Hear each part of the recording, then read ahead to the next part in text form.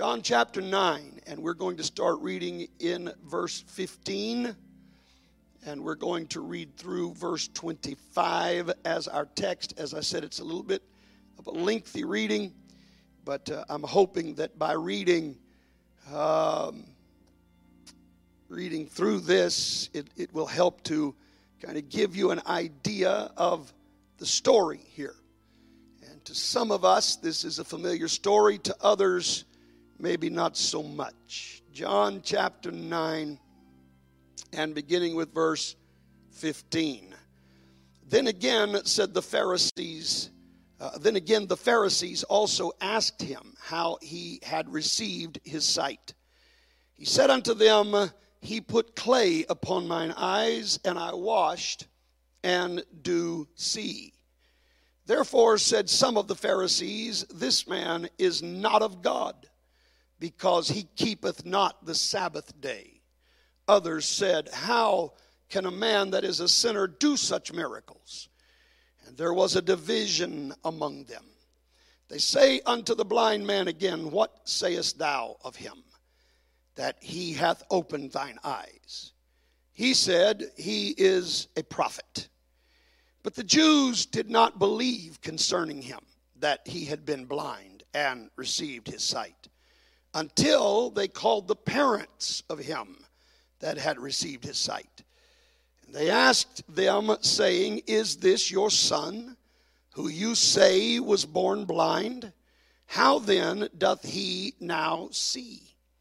His parents answered them and said, We know that this is our son, and that he was born blind. But by what means he now seeth, we know not. Or who hath opened his eyes, we know not. He is of age, ask him.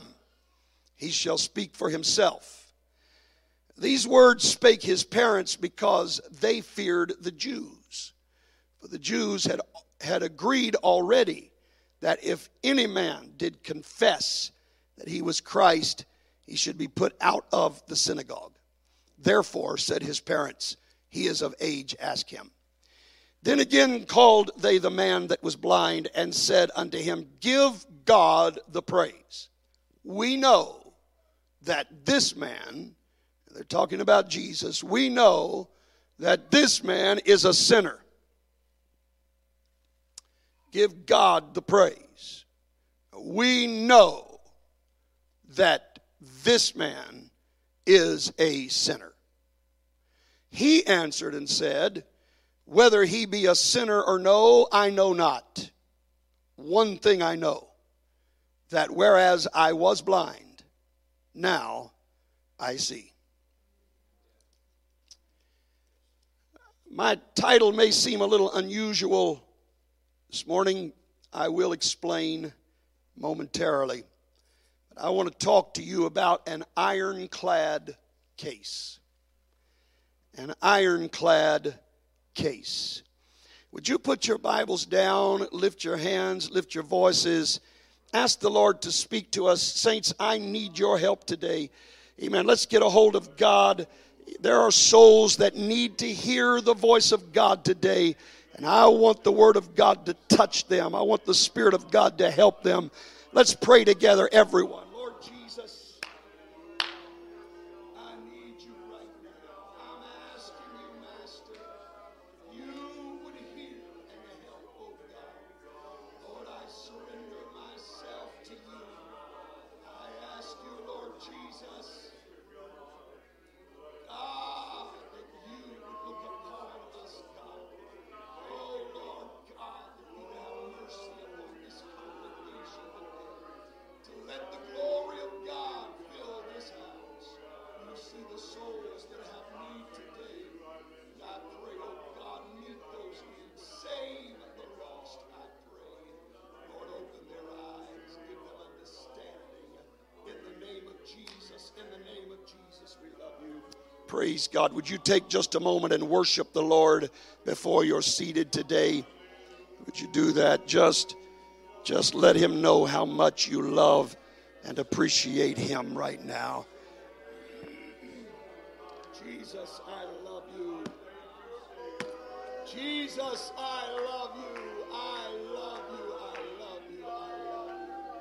I need you, God. I need you, God. Help us, oh Lord, today in Jesus' name. Jesus' name, in Jesus' name. God bless you. You may be seated. As I said, I want to talk to you about an ironclad case. Now, let me offer to you an explanation before I get to our scripture today. The word ironclad was a term that was first used to describe certain naval vessels during the mid to late 19th century. You understand that up until that time, all of the ships that were built and were used were strictly made of wood. And somebody got the idea of doing something to try to enhance and protect these ships during a time of war. Because, you know, a wooden ship, if it took a cannonball anywhere, it's pretty much gone. It's just done for. And so somebody got the idea that they would take these ships and they would sheathe them in iron armor. They wanted warships that were not so vulnerable to the explosive shells that were fired at them during times of battle. It was 1859 that France launched the very first of what came to be called the ironclads. That was the name. It was used as a noun. They were called the ironclads, and France launched the first one in 1859, and by 1861, just 2 years later, Britain's entire Royal Navy became an all-armored battle fleet. The first clash, interestingly, at least to me, maybe to some of you, history's not that important, but I enjoy looking at historical facts, and I found it interesting that the very first clash of these ironclads, the first time that they were actually used in war, both against other ironclads and against wooden ships, took place in 1862 during the American Civil War. And these clashes soon made it abundantly clear that the ironclad was the most powerful warship afloat. You can imagine why. If you've got a wooden ship and your enemy has an ironclad, you can fire off cannons all you want, and it's just not doing a whole lot. But they can sink your ship with one good shot. And so everyone began to realize that the best thing they could do was to wrap their ships in this iron or steel and somehow protect their ships. And it became a common term then that was used here in America as well as in England.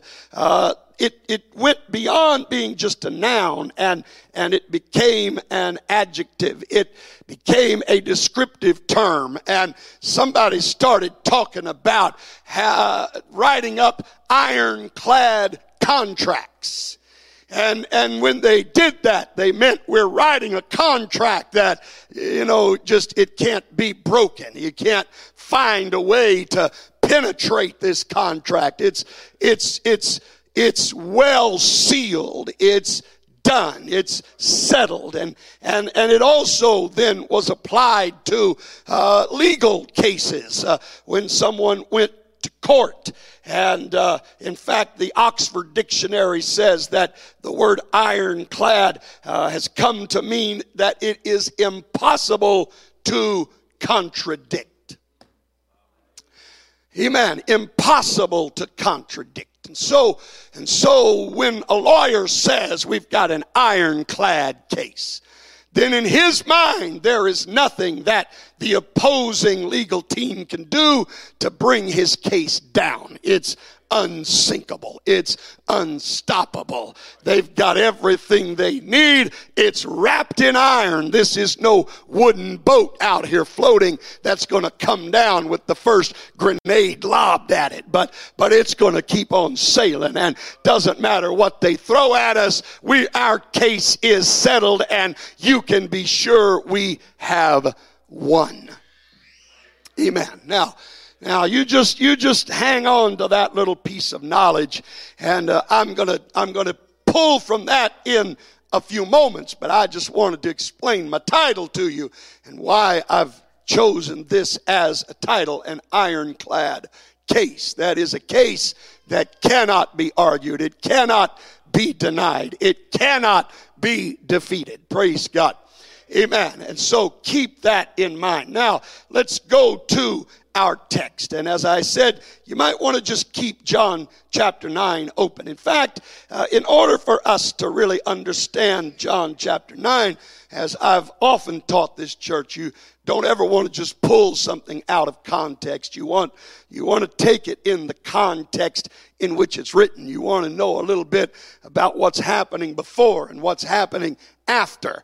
Amen. In fact, just in the last 24 hours, I've been dealing with some folks over some scriptural error. Not people in this church, but somebody else that has contacted me and is trying to address some scriptural error. And I said, look, if you want to understand this verse, you need to read what's before it and what's after it. You can't pull this one verse out of the middle and get a good picture. That's just good practice when it comes to understanding the Bible. Now, what we have here, John chapter 9, the story that I've read to you is obviously the story of a blind man who has been healed by Jesus. But I want us to go back to just prior to the healing of this blind man, and I want us to get a glimpse of what's going on. Now, let's look first of all at the end of chapter 8, because chapter 9 is pretty well entirely devoted. It's the most of chapter 9 is devoted to this one story.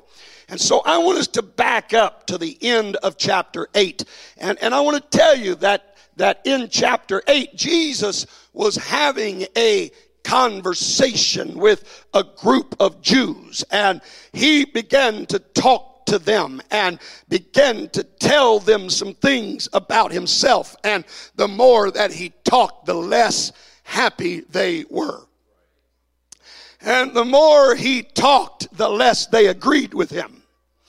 And the more he talked, the more vehement they became in their arguments about or towards him.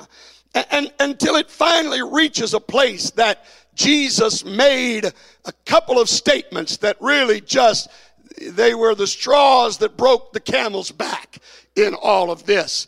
And let's go to John chapter 8. If your Bible's open to chapter 9, you should be able to see it right here. Some of the last verses of chapter 8. Let's start with verse 56. Read verses 56 through 58 for me, and let's catch a little bit of this conversation. Your father Abraham rejoiced to see my day, and he saw it and was glad. All right, now look, this is where it really starts getting heated, because Jesus is standing before them as a man that history tells us was probably in his early 30s at this time. And here he is talking about Abraham, who existed thousands of years prior. And he says to the Jews, Abraham saw my day and was glad to see it. Now, the Jews understood the implication, but they wanted him to come right out and say it. So they're going to push him. Now, if you don't understand the implication, just stay with me, because I'm going to show you what it was, but they knew what he was implying. But they wanted him to come out and say it. So they pushed him a little farther. Verse 57, read. Then said the Jews unto him, Thou art not yet 50 years old. You're not even 50. And hast thou seen Abraham? And yet you claim that you've seen Abraham. And here's where Jesus makes the statement that just drives them over the edge. Read. Jesus said unto them, Jesus said to them, Verily, verily, verily, I say verily, unto you, or truly, truly, I tell you, before Abraham was, I am. I am. Do I have any one God people in the house this morning? Would you act like you're one God people this morning? Hallelujah. All right, look, he said, before Abraham was, I am. Now, look, that may not say a whole lot to you, but it said everything to the Jews. You see, this phrase, I am, was the exact same phrase that was spoken to Moses when Moses was standing at the burning bush. And the voice was speaking to him, saying, go and tell Pharaoh to let my people go. And Moses said, well, look, when I go back to your people and say that you sent me, I got to give them a name. What is the name of the one that's sending me? And he said, you just tell them, I am. The Greek version of the Old Testament says ego eimi, ego eimi. And I'm telling you, those are the exact same words that Jesus spoke. He said before Abraham was, ego eimi. He was claiming to be the voice, the God that spoke out of the burning bush, that spoke to Moses. That's what Jesus was claiming at that very moment. Well, hallelujah. He was letting them know, yes, Abraham saw my day. Yes, I saw Abraham. I was there, in fact, before Abraham was, ego eimi. Hallelujah. Before Abraham was, I am. Well, praise God. Now, they weren't just upset about this. They weren't just upset about this. They were literally ready to kill him over it. And there's a reason why. Because, you see, in their religion, in their Jewish religion, if anybody claimed to be God, that was blasphemy of the highest order. And it was punishable by death. That's why, read what the next verse says. Then took they up stones to cast at him. But Jesus hang on just a minute. So they took up, they were ready to kill him. You know why? Because they understood he wasn't claiming that he was somebody else, that he was just another man or just another prophet. They were ready to kill him because his claim in their mind was blasphemy. He was claiming to be God. Amen. Well, let me tell you, it wasn't an empty claim. He was God. Amen. God was manifest in the flesh. Well, praise God. To wit, that God was in Christ. Amen. Reconciling the world unto himself. This was God in human form. So he didn't blaspheme. He was telling the truth. But they were ready to kill him for a violation of their religion. And so they took up stones to cast at him. And what happened? But Jesus hid himself. Jesus hid himself and went out of the temple, going through the midst of them, and so passed by. Now, if you've got your Bible open, that's the last verse of chapter 8. So the last thing we read in chapter 8, they're ready to kill him. And he's having to hide himself for a few minutes until he can excuse himself out of the crowd and get out of the temple. Right? Now you would think that if they're ready to kill him and it's not his time to die just yet, you would think if they were ready to kill him that Jesus would have only one thing on his mind. I got to get out of here. I need to change locations. everybody out of my way, clear the path. I've got to go find someplace else to minister for a little while. Right? Are you with me this morning? So you would think that's what's going on. But we find this is the way chapter 8 ends. But then let's pick up chapter 9, verse 1. The very next thing that said, and as Jesus passed by, he saw a man which was blind from his birth. Now, this word saw, I found this interesting. I don't want to bore you with all of this, but this is not the usual Greek word that's translated saw. This word means more than just to see with the eyes, but it always means one of two things. Either it means to know, or it means to perceive, to recognize. It's not just, you can see things and not really know what you've seen. You understand what I'm talking about? I was just telling Brother Goff just a few moments ago. I was standing up here and just out of the corner of my eye, I didn't look over there to see who it was, but I thought, who's that man standing on the front pew? And he had his mask on, and I thought it was a guy with a beard. And I knew Brother Goff didn't have a beard, so I just out of the corner of my eye, I'm thinking, who is this man that's over here on the front pew today? I wonder who that visitor is. But I didn't want to turn and stare. And so then when he walked up on the platform, it dawned on me, oh, that's Brother Goff with his mask on. That's not a beard. And so I'm telling you, it's possible to see things and not recognize what you saw. But in this Greek word, Jesus didn't just see the man. There was a perception.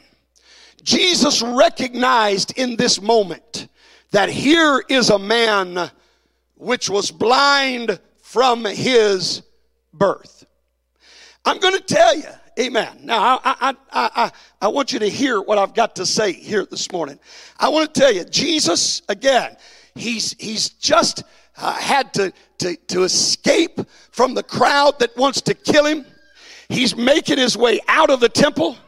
He's on his way out, no doubt, in a hurry, but he sees a man there that's been blind from his mother's birth. Jesus sees it. He perceives there's a need in front of me. And I'm going to tell you, at that moment, it didn't matter if there was a whole crowd coming to kill him. It didn't matter what else was going on, because that's the kind of God that we serve. Jesus realized there's a need present right now, and nothing else matters. My own welfare, my own well-being, my time, nothing else matters. There's somebody here that needs what I can give them.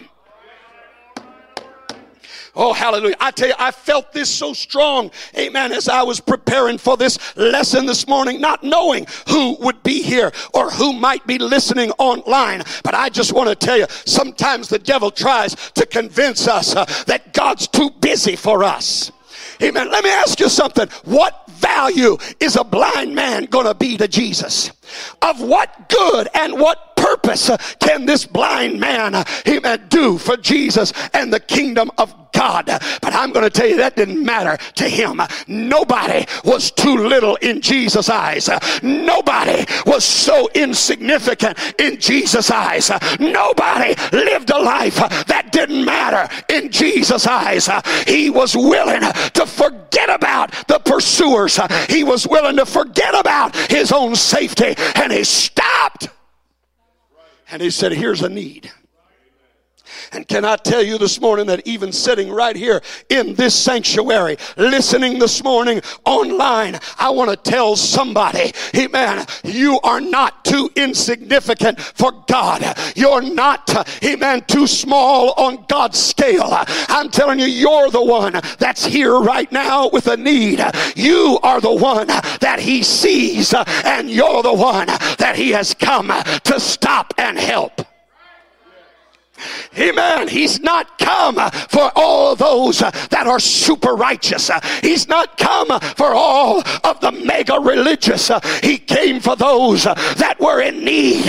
And he stopped by here today because he sees and understands and he knows, hallelujah, that you have need of him. And that's more important to him than anything else.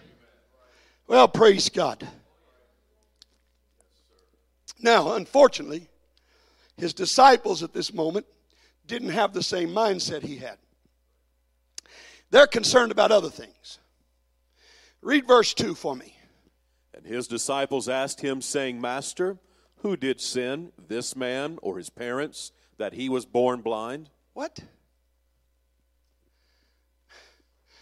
Jesus was fleeing from pursuers. He stops beside a man, and evidently, I mean, the way that John says this in verse 1, when he says this man was born blind, and the way that the disciples are talking about it, evidently this man was well known. It must have been something that everybody knew, that he'd been born blind. I don't see that there's any conversation. They're not asking the man question, how long have you been blind? This was something they just knew. It was common knowledge.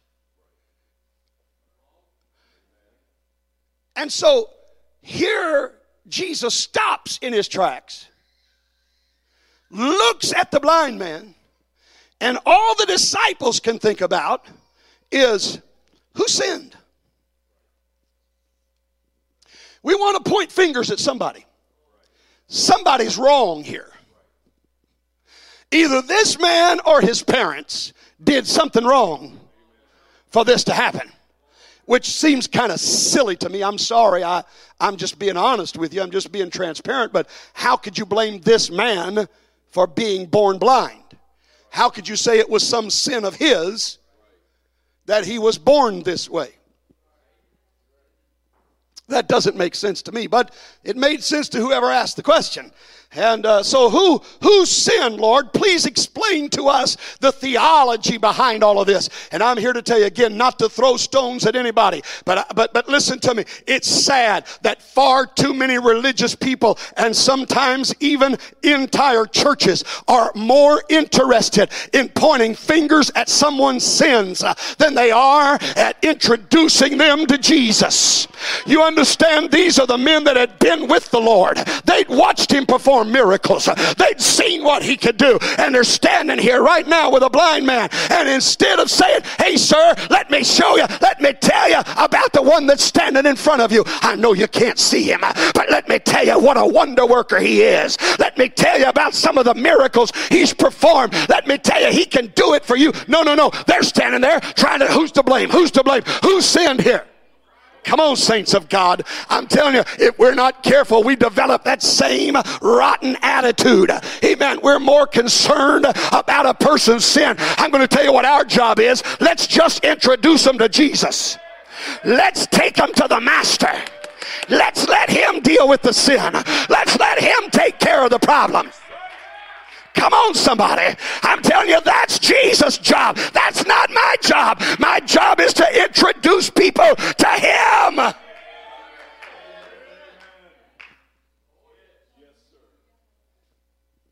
Well, hallelujah. And in fact, you kind of see this in the Lord's response. Verses 3 and 4. Read. Jesus answered, neither hath this man sinned, nor his parents, but that the good works of God should be made manifest in him. I must work the works of him that sent me. While it is day, the night cometh, when no man can work. Now let me just give you the Riggin Revised Version here. He said, get your eyes off the sin and get them on the glory of God. Why don't you just let me do what I came to do? I've got one purpose here, and I don't have a lot of time left. Well, I'm telling you, if you know anything about the book of John, we're at chapter 9 here. Chapter 11, he raises Lazarus from the dead. That was the thing that caused the Pharisees to say, we got to kill him.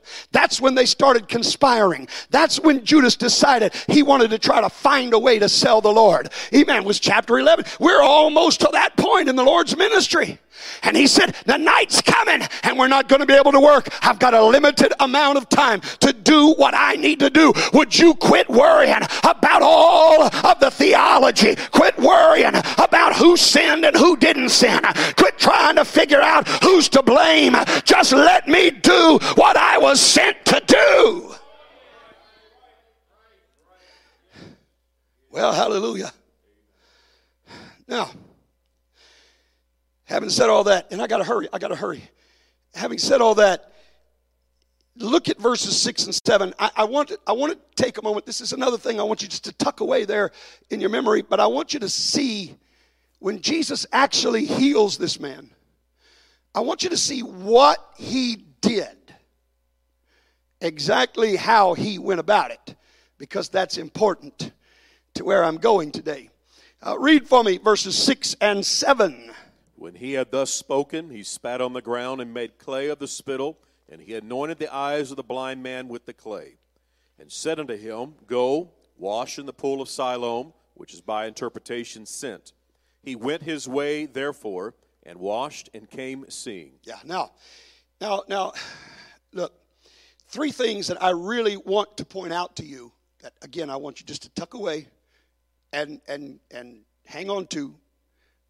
Just a few minutes, I'm going to bring them back. But I want you to notice what Jesus did. Number one, he used saliva.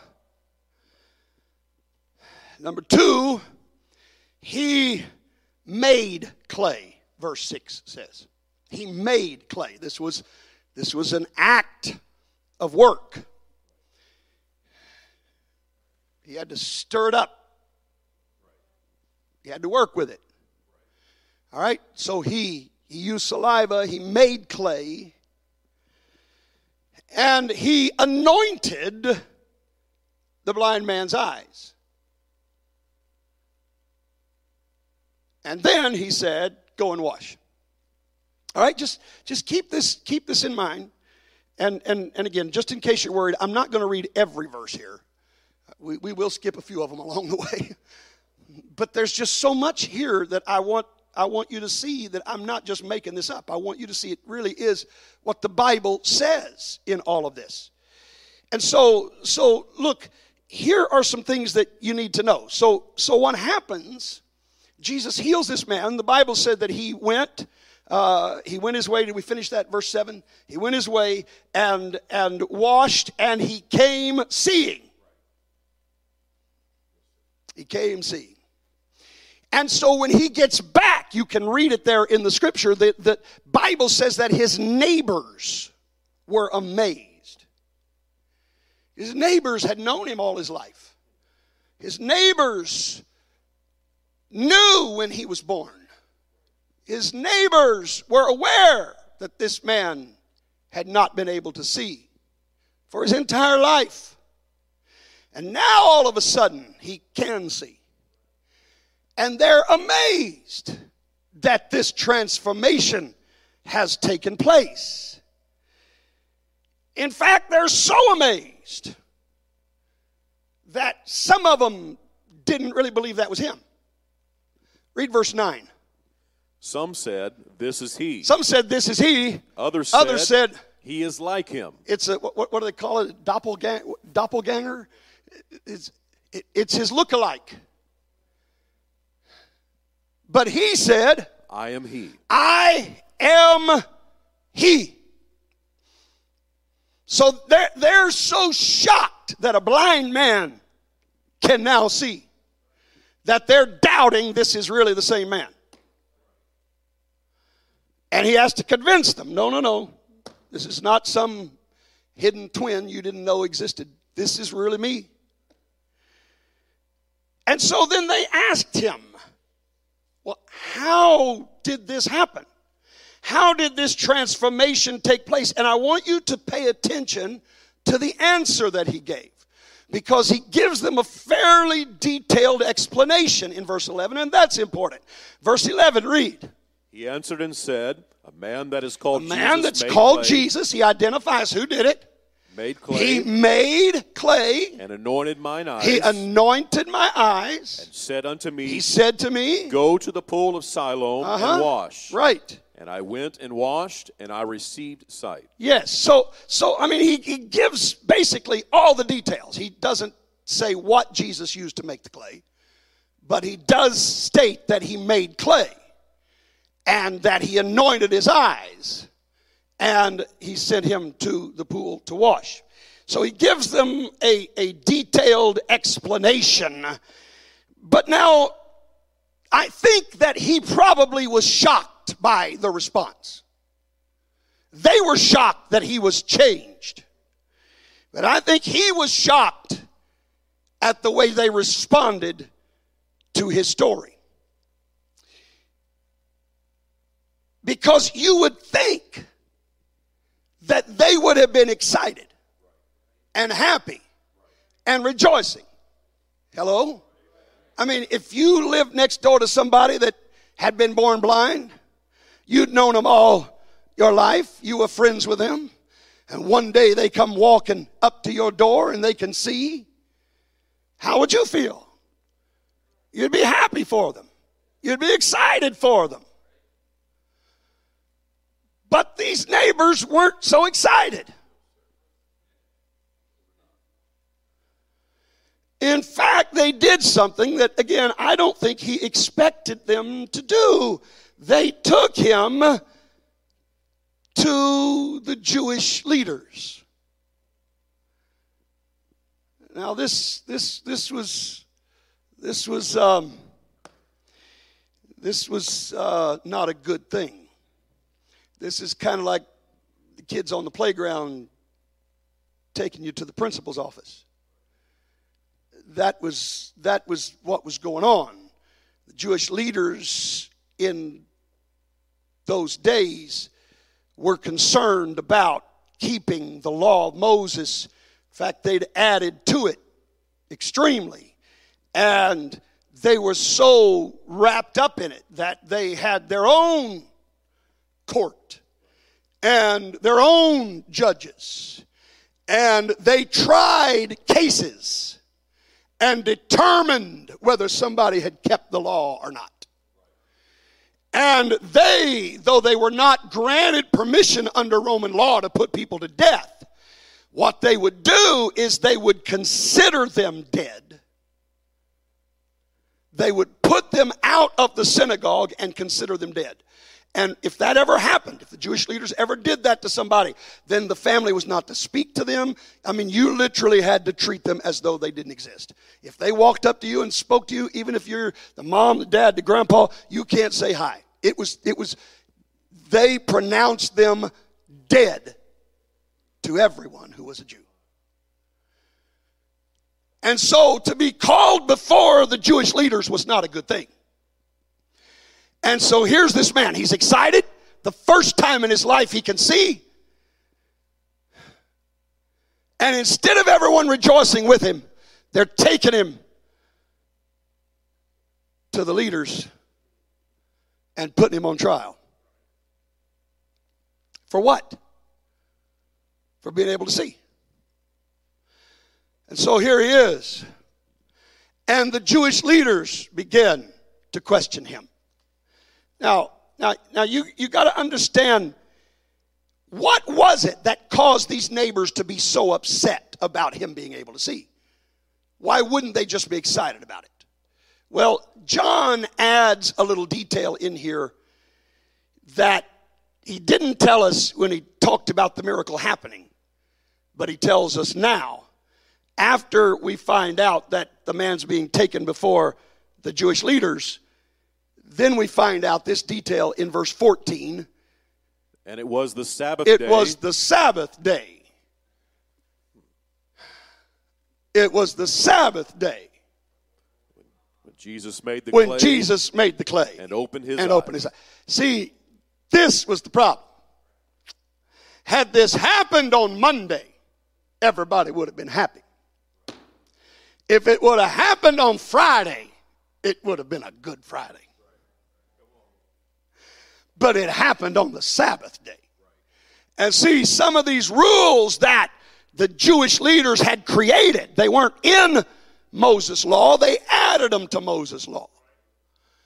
They'd created certain rules about what it meant to keep the Sabbath day. Moses' law simply said to keep the Sabbath day. Remember it, keep it holy.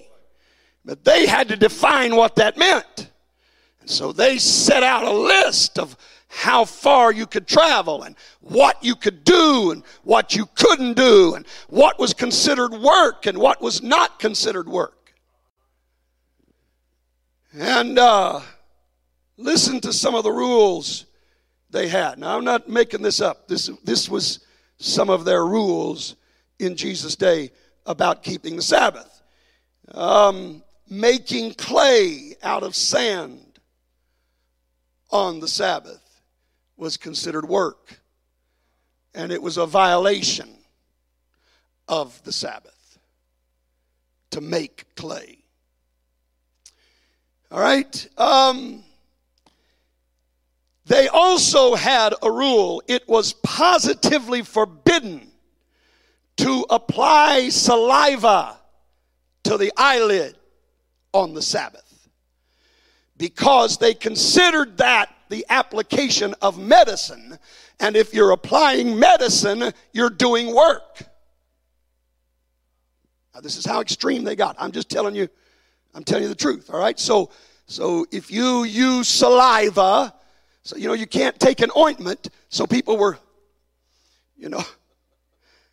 I heard a man talk about one time, said grandma's spittle could fix everything. Hairs that were out of place, dirt that didn't get washed off. Grandma's spittle could fix everything. So if they couldn't use medicines and ointments, and their eyes were dry or they had a problem, then they learned to just use saliva and kind of moisten them a little bit. And so somebody somewhere said, nope, that's still applying medicine, and so that's violation of the Sabbath, and you can't do that. Can't use saliva on your eyes on the Sabbath day. That's breaking the Sabbath. And so listen, Jesus knew. He knew all of these rules. He was raised a devout Jew. He knew every one of these written rules. And they were already so mad at him in chapter 8 they wanted to kill him.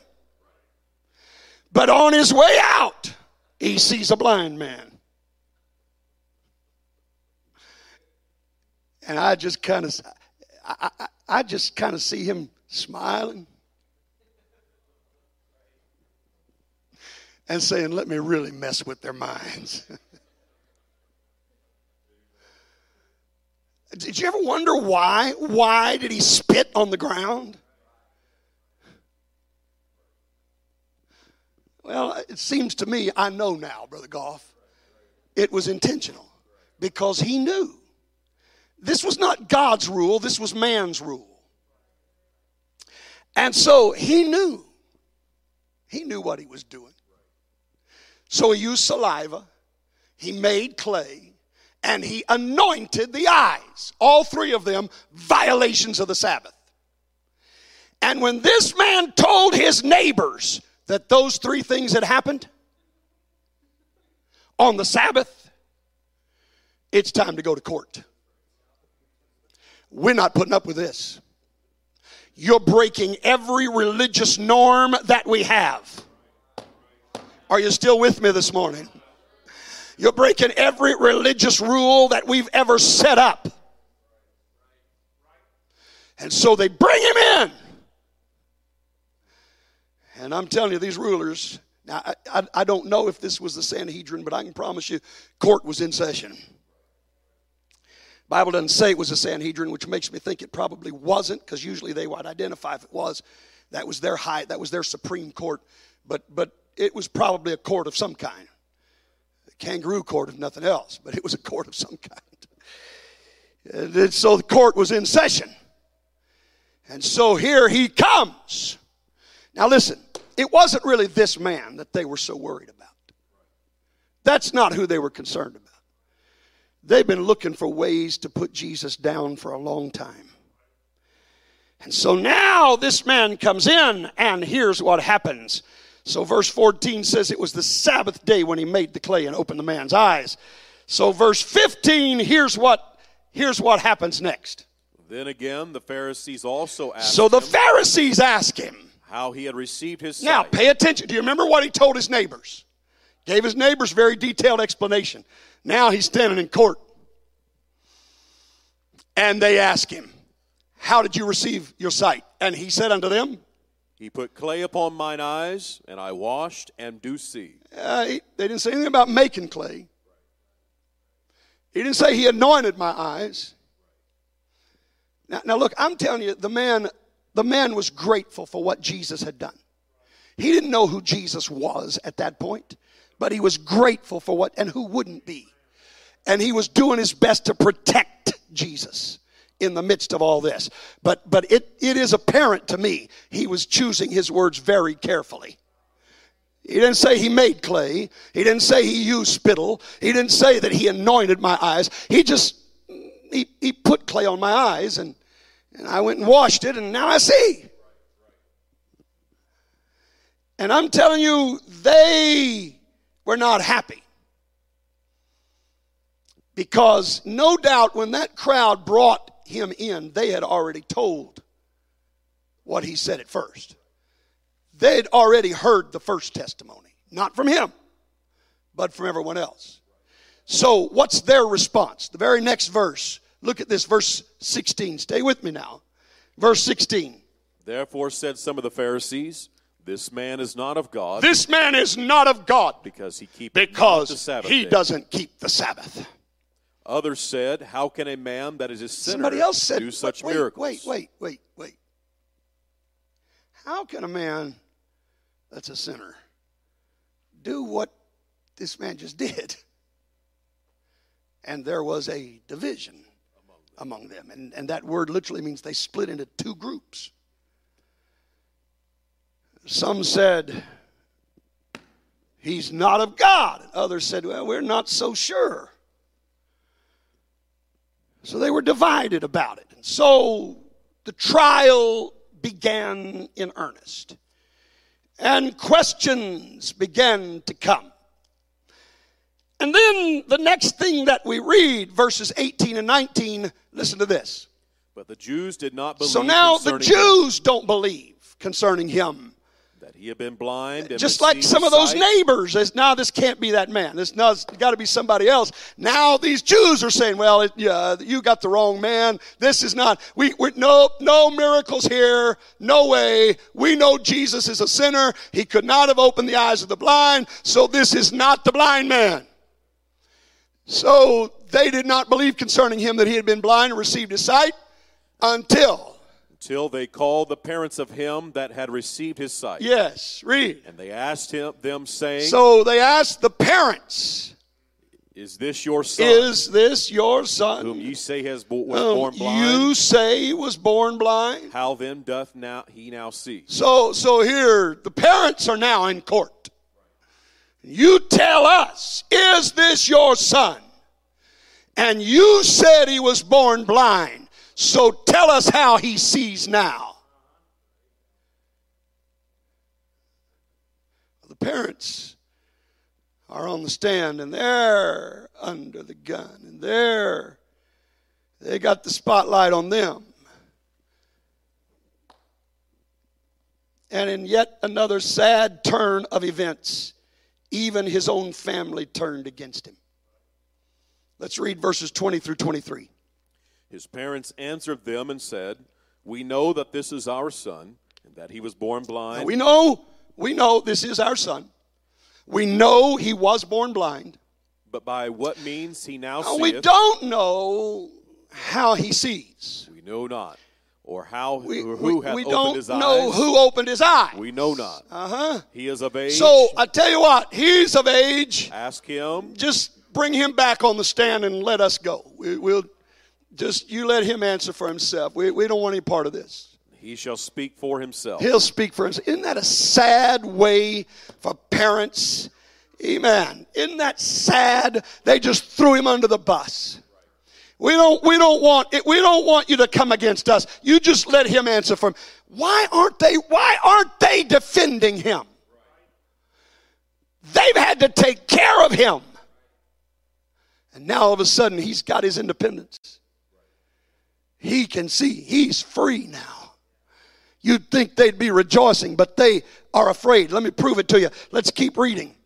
These words spake his parents because they feared the Jews. Read.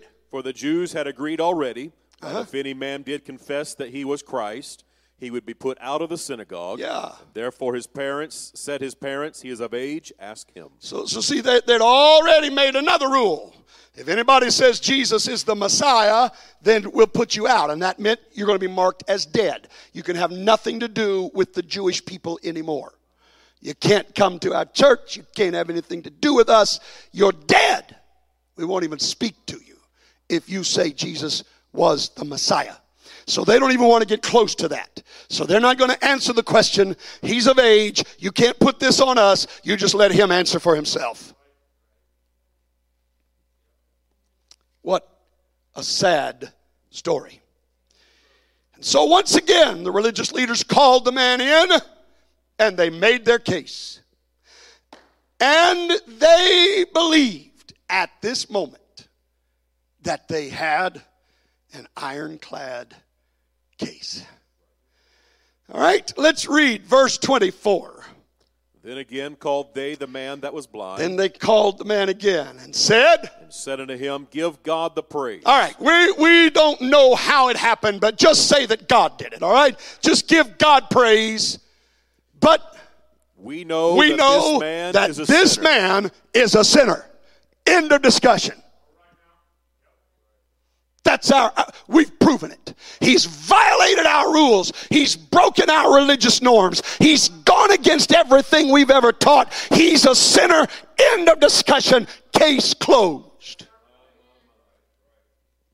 But you see, I don't know how they did it back in those days, but thankfully here in America, if you're the accused, the accuser doesn't get the last word. The accused gets to make the closing argument. And it seems like that's what's going on here. Because the court, amen, the prosecuting attorney has just made his ironclad case. This man is a sinner. We rest our case. And then the young man steps up for his closing argument. Amen. And here is what he says in verse 25.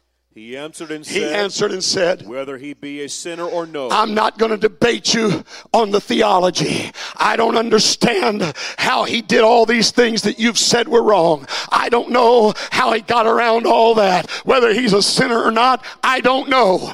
I know not. I don't know. But one thing I do know, whereas I was blind, now I see. Case closed. I want to tell you, those Jews thought they had the ironclad case, but they weren't the ones. It was this man that had been born blind. How do you argue with that?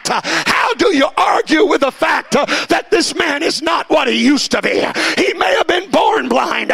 He may have lived his life blind, but he's not a blind man anymore. He's not what he once was. How do you argue with that? Pull out your scriptures. Bring out your arguments. Let's talk theology till you're blue in the face. But when it all comes down to it, here's the end of the story. There's been a transformation, and you can't argue with the change that Jesus brought to this man's life. It may not fit your norms. It may not agree with what you think religion ought to be. It may not go, amen, along with what you were always told.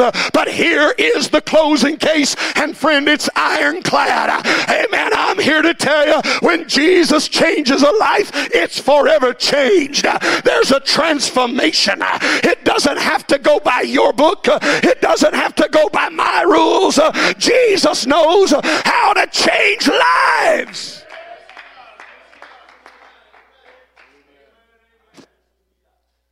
Oh, hallelujah. Amen. I know that some, amen, maybe some that are here, maybe some that are listening, Maybe someone that someday is going to click on this message online and listen online. I'm going to tell you, amen, you may not like the way we worship. You may not understand, amen, how excited we get. You may not be able to figure out why we stand to our feet, why we clap our hands, why we shout out loud. It may not fit all of your religious norms. It may not go along with all the guidelines that you've been taught down through the years that religion ought to be. Amen. Listen, I'm not here. Amen. I'm not here to throw stones at anybody, but I'm just going to tell you something today. Amen. I have only one case to present. I present to you lives that have been transformed. It may not fit your mold, but I'm telling you, you're surrounded by people that are not what they used to be. They don't live like they once lived. They don't do what they used to do. They don't talk like they used to talk. They don't walk like they used to walk.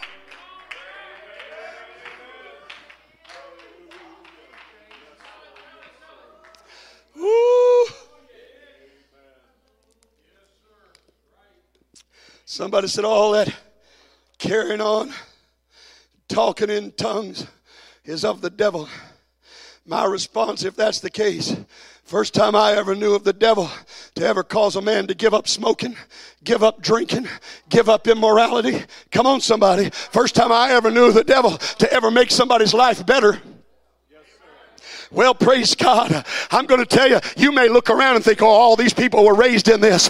But no, my friend, you don't know where these folks came from. You don't know the story behind the people that sat on these pews. You don't know the things God delivered them from. We got ex-drug addicts sitting here. We got ex-alcoholics sitting here. Amen. We got ex-fornicators sitting here. We got people sitting in this congregation that used to be something entirely different. And again, it may not line up with everything you think the scripture says, but I'm here to tell you, they once were blind, but now they see. They once were bound, but now they're free. How do you argue with that? Oh, hallelujah. Hallelujah. Hallelujah.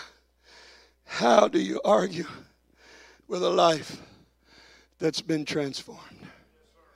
Not perfect. Not perfect. Far from it. But much different. Much better. Where there used to be turmoil, there's now peace. Where there used to be hatred, there's now love. Oh, hallelujah. Hallelujah. Where there used to be loneliness, they found family. Oh, I'm preaching today. I'm presenting to you an ironclad case. I could stand up here and take you through the scriptures from now, amen, to next week. But I'm going to tell you the greatest argument I've got is just look at the lives that are around you. Look at the people that are sitting here today. Notice what God has done for them. This same thing happened about 2,000 years ago when a religious group came face to face with the power of God. They'd had their religion. They'd gone through the motions. They'd been to their dead, dull, lifeless Sabbath ceremonies. Week in and week out. But on this day, this Jewish holiday, they were gathered in Jerusalem, and somebody wasn't acting like the rest of the Jews had been acting. Something else was taking place. Somebody was violating their norms. Somebody was going against all of the principles they'd ever believed. Acts chapter 2. Beginning with verse 1, And when the day of Pentecost was fully come, they were all with one accord and in one place. With one accord in one place. And suddenly there came a sound from heaven. There came a sound from heaven. As of a rushing mighty wind. And it filled all the house where they were sitting. And there appeared unto them cloven tongues like as a fire. And it sat on each of them. They were all filled with the Holy Ghost. And they were all filled with the Holy Ghost. And began to speak with other tongues as the Spirit gave them utterance. Now watch this. And there was dwelling at Jerusalem Jews, devout men out of every nation under heaven. Now when this was noised abroad, the multitude came together and were confounded, because that every man heard them speak in his own language. Something's going on here that doesn't normally happen on these Jewish holidays. Something's not fitting our mold. Something's not following our pattern. It's so different from the religion we've always known. We don't understand it. We can't grasp it. In fact, some even made fun of it. Read verses 12 and 13. And they were all amazed and were in doubt. They were all amazed and they were in doubt, saying one to another, What meaneth this? What does all this mean? Others mocking said, These men are full of new wine. They must be drunk to be acting like this at the church house. They got to be drunk to be carrying on like this at the church house. Amen. Something's wrong with them. I can tell they're Jews. I know they've been raised like we were raised. I know they've been taught what we were taught, but they're not acting according to the rules we've been given. Something's going on. They must be drunk. Amen. But Peter stood up and said, I want you to listen to me. These are not drunk as you suppose. Amen. Seeing it is but the third hour of the day, but this is that which was spoken by the prophet Joel. In the last days saith God, I will pour out of my spirit upon all flesh. Amen. He began to preach to them. But let me tell you, he finally brought it down to his closing argument. He finally brought it down to what really mattered. I love this.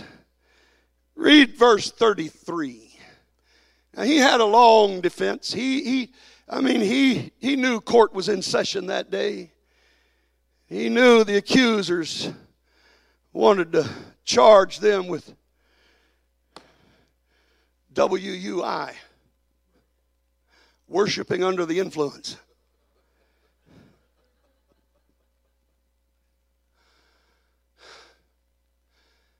And he made his defense. But when it came time for his closing argument, I want to point you to verse 33. Listen to what he says to them. Therefore, being by the right hand of God exalted, and having received of the Father the promise of the Holy Ghost, he has shed forth this which ye now see and hear. Now, I've given you all the theological arguments. I've dealt with everything from the Scripture. We've been through all that. But let me tell you, it all boils down to this. You can't deny what you're experiencing right now. You can't deny what you're feeling. You can't deny what you've heard. You can't deny what you've seen. We can sit and argue the prophets. We can debate, amen, what Isaiah meant and who David was talking about. But you can't argue with what you feel right now. You can't argue with what God is doing in your life at this very moment. Amen. Peter made his ironclad case right here. This is it, my friends. I want you to know this, that you now see and hear is what's going on, amen, in the kingdom of God today. Musicians come, and I'm telling you, as he began his closing argument with that statement, it brought the crowd to the place it needed to bring them. And they asked the question that each of you need to ask. Acts chapter 2 verse 37. Now when they heard this, they were pricked in their heart and said unto Peter and to the rest of the apostles, Men and brethren, what shall we do? All right. So here's their question. Men and brethren, what shall we do? You've convinced me. How can we argue? How can we debate? We've seen it. We've heard it. We've felt it. There's just one thing I want to know. How do I get in on it? Tell me what I need to do to experience this same transformation. The arguments are finished. You win the case. The judge of all has decided in your favor. Now I'm ready to join forces with you. Men and brethren, what shall we do?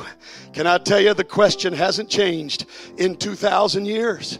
And because the question hasn't changed, the answer hasn't changed. Amen. Here's the answer that Peter gave. Amen. Read for me verses 38 and 39. Then Peter said unto them, Repent. Amen. First of all, ask God to forgive you of your sin. Amen. Recognize, amen, that you have got things in your life that don't need to be there, and ask God to take them out. Determined to live a different life than you've ever lived by His help. Repent, He said, and then be baptized. Every one of you in the name of Jesus Christ. Now wait a minute. Why in the name of Jesus? Because neither is there salvation in any other, for there is none other name under heaven given among men whereby you must be saved. Amen. Wherefore God also hath highly exalted Him and given Him a name that is above every name, that at the name of Jesus every knee should bow. Amen. That's why He said, be baptized every one of you in the name of Jesus Christ for the remission of sins, and ye shall receive the gift of the Holy Ghost. For the promise is unto you and to your children and to all that are afar off, even as many as the Lord our God shall call. Amen. There are two things I want you to notice about these two verses. Amen. First of all, He said, if you'll repent and you'll be baptized in Jesus' name, you shall receive the gift of the Holy Ghost. And then in verse 39, He said the promise is to you, to your children, to all. Those two words, shall and all, make this an ironclad promise. It can't be broken. It can't be denied. I'm telling you, to everybody under the sound of my voice, whether you're listening in this church building or you're listening at home or in your car, I'm telling you, the promise is to all that are afar off. The promise is to all that are afar off. Oh, hallelujah, hallelujah, hallelujah. Well, praise God. Let's stand this morning. He's made you an ironclad promise that you can have this experience that will transform your life. It doesn't matter where you are, who you are, what you've done, where you've been. He doesn't look at any of that. He sees somebody in need here in His presence today. And the only thing He cares about right now is He wants to meet your needs. He wants to transform your life. He wants to take care of you. Just like He did the blind man. And just like He did the multitude in Acts chapter 2. These altars are open today. Would anybody like to come? Would anybody like to experience this great promise for yourself? Anybody like to receive this glorious gift of the Holy Ghost? It's for me, it's for you. Hallelujah. Hallelujah. Come on, church, let's pray. Oh, why don't you come today? I've made an ironclad case. You can't deny the transformation that is brought about in the lives of the people. Oh, hallelujah. You may not understand it all, but you don't have to understand it. You just believe and receive it, and God will give it to you. Why don't we all gather around? Let's come find a place to pray this morning. We've still got time. Let's find a place to pray, everybody.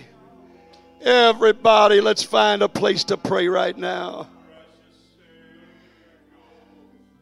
Hallelujah. Hallelujah. Hallelujah. Hallelujah.